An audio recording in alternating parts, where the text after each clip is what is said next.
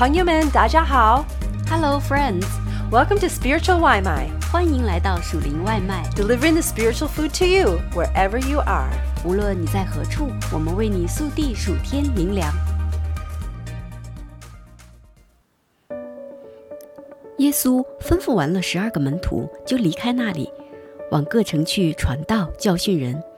约翰在监里听见基督所做的事，就打发2个门徒去，问他说：那将要来的是你吗？还是我们等候别人呢？马太福音11章1到3节。施洗约翰是先驱，他跟随耶稣毫无惧怕，他是另类的属灵巨星，所有人都想听他在旷野里的讲道。他的呼召就是为了弥赛亚预备道路。所有跟随他到旷野的人都听到了这个简单明了的信息：你们要悔改，因为天国近了。他对社会各个阶层的人宣讲，无论出身高低，是宗教人士还是官员，他大胆地宣扬，从不为了迎合任何人而更改宣讲的信息。他知道自己的呼召，当耶稣走近他时，他清楚知道耶稣是谁，并且乐意将他指给众人知晓，神的羔羊，除去世人的罪孽的。约翰也非常明白他自己是谁，旷野里的呼声给耶稣解鞋带也不配。他在基督里的位置就是他必衰微，耶稣必兴旺。他甚至非常乐意他自己的门徒转而去跟随耶稣。他大胆的宣讲和呼召也使他付出了代价，他被关进了监狱，他再也不能公开在村庄里给人施洗，也不能自由地履行他的呼召。现在他身陷牢狱，使命受到重挫。就在约翰的人生最黑暗的时候，只有耶稣能减轻他的痛苦。他托人问了耶稣一个问题，只有简单一句话：那将要来的是你吗？还是我们等候别人呢？约翰为什么会问这个问题？我们只能猜测，是他在心里最黑暗的时候需要一个确据，或是他无法得知上帝正在行使的大功，因此想要与耶稣再次连接，再一次直接听到他对自己说话。又或是他担心再也不能直接带领自己的门徒，因此想确保门徒们走在跟随耶稣的正确道路上。再或者就是他确实对自己之前说的话心有疑虑，真的是耶稣必兴旺，他必衰微吗？无论是哪种情况，约翰被监禁的时候曾如此的呼喊，他只想知道一件事情，那就是耶稣真的是弥赛亚吗？我们的人生也有很多次像在旷野的约翰一样，那时我们充满从神来的力量和勇气，也清楚知道自己生命的呼召。我们会凭着信心宣告耶稣就是世界的救主，对此毫无疑惑。但也有很多时候，我们处于完全的黑暗中，周遭充满了不确定性，就像身处监狱的约翰。我们需要确据，在如此黑暗的时刻，是否可以问耶稣：那将要来的是你吗？耶稣并没有因为约翰的问题而谴责他。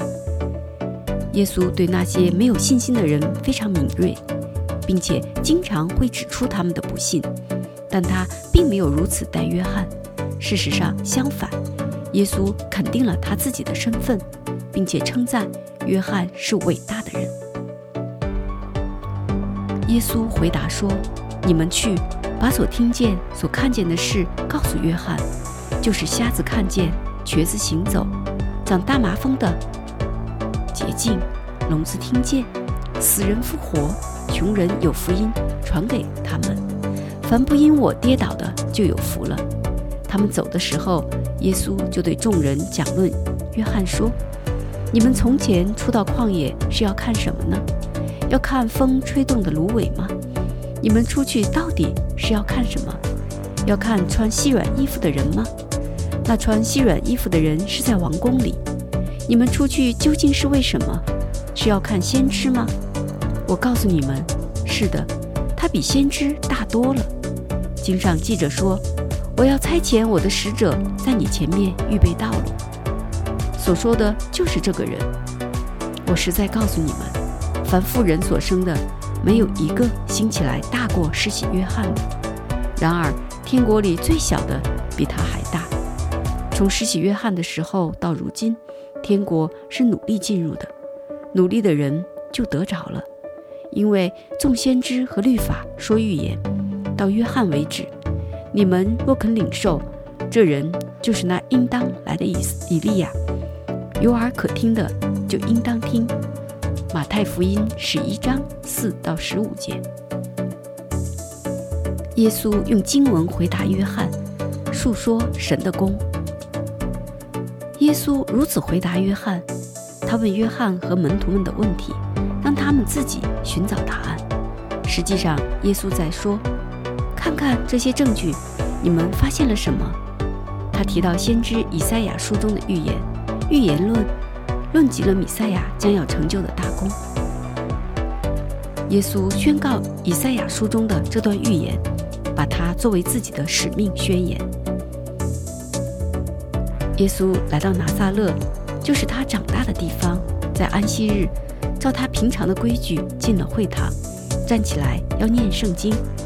有人把先知以赛亚的书交给他，他就打开，找到一处写着说，主的灵在我身上，因为他用膏膏我，叫我传福音给贫穷的人，差遣我报告被掳的得释放，瞎眼的得看见，叫那受压制的得自由，报告神悦纳人的喜年。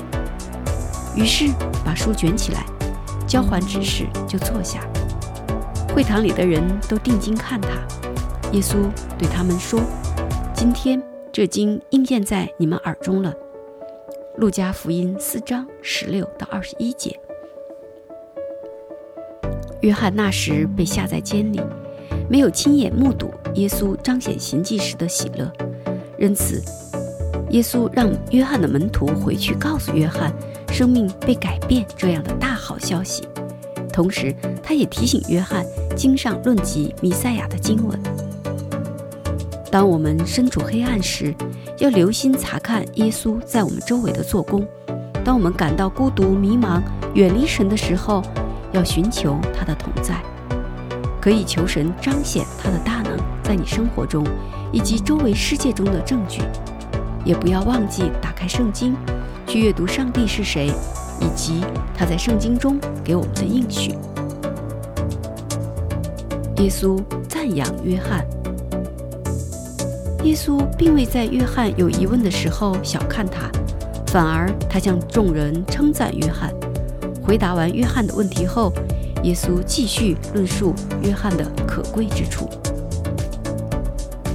耶稣谴责不信和不悔改之人。我可用什么比这世代呢？好像孩童坐在街市上招呼同伴说，我们向你们吹笛，你们不跳舞；我们向你们举哀，你们不捶胸。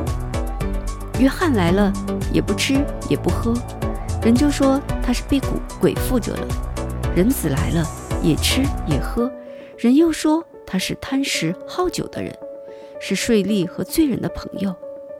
但智慧之子总以智慧为事。耶稣在诸城中行了许多的异能，那些城的人终不悔改，就在那时候责备他们说，哥拉汛啊，你有祸了；伯赛大啊，你有祸了，因为在你们中间所行的异能，若行在推罗、西顿，他们早已披麻蒙灰悔改了。但我告诉你们，当审判的日子，推罗、西顿所受的比你们还容易受呢。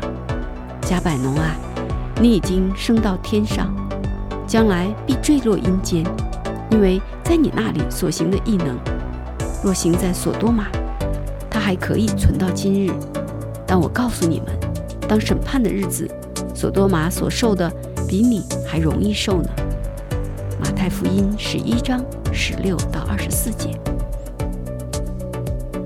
耶稣批评了两种人，一是无论如何都要拒绝约翰和耶稣的宗教人士；二，不悔改的诚实。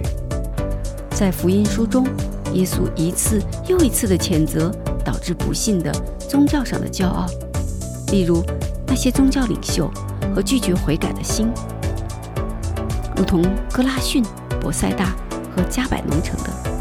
这两种性质的不幸和拒绝悔改会阻碍我们亲近耶稣和接受他。耶稣向谦卑的人启示自己。那时耶稣说：父啊，天地的主，我感谢你，因为你将这些事向聪明通达人就藏起来，向婴孩就显出来。父啊，是的，因为你的美意本是如此，一切所有的都是我父交付我的，除了父没有人知道子，除了子和子所愿意指示的，没有人知道父。凡劳苦担重担的人可以到我这里来，我就使你们得安息。我心里柔和谦卑，你们当负我的恶，学我的样式，这样你们心里就必得享安息。因为我的恶是容易的，我的担子是轻省的。马太福音11章25到30节。那些认识耶稣并且接受他的是谁呢？正是那些像孩童一样来到耶稣面前的人。当我们像孩童一样谦卑时，主会向他的真理向我们显明。带着需要来到耶稣那里的人会得到平安。施洗约翰似乎就如孩童一样寻找耶稣，寻求安息。那些宗教领袖和拒绝耶稣的人则会错过耶稣是谁的启示，会错过那耶稣赐下的安息。就近耶稣。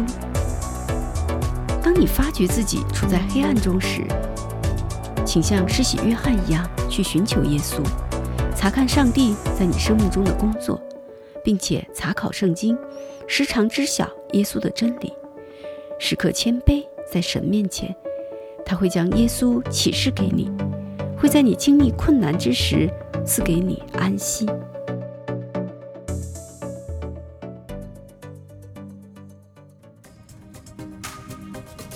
Thanks for having some spiritual Waimai with us. 感谢你今天属灵外卖， We hope that you liked it and that it fed your soul. 希望你喜欢，灵里满足， And we hope you come back for some more. 期待你再次回来。 We love ya. 我们爱你哦。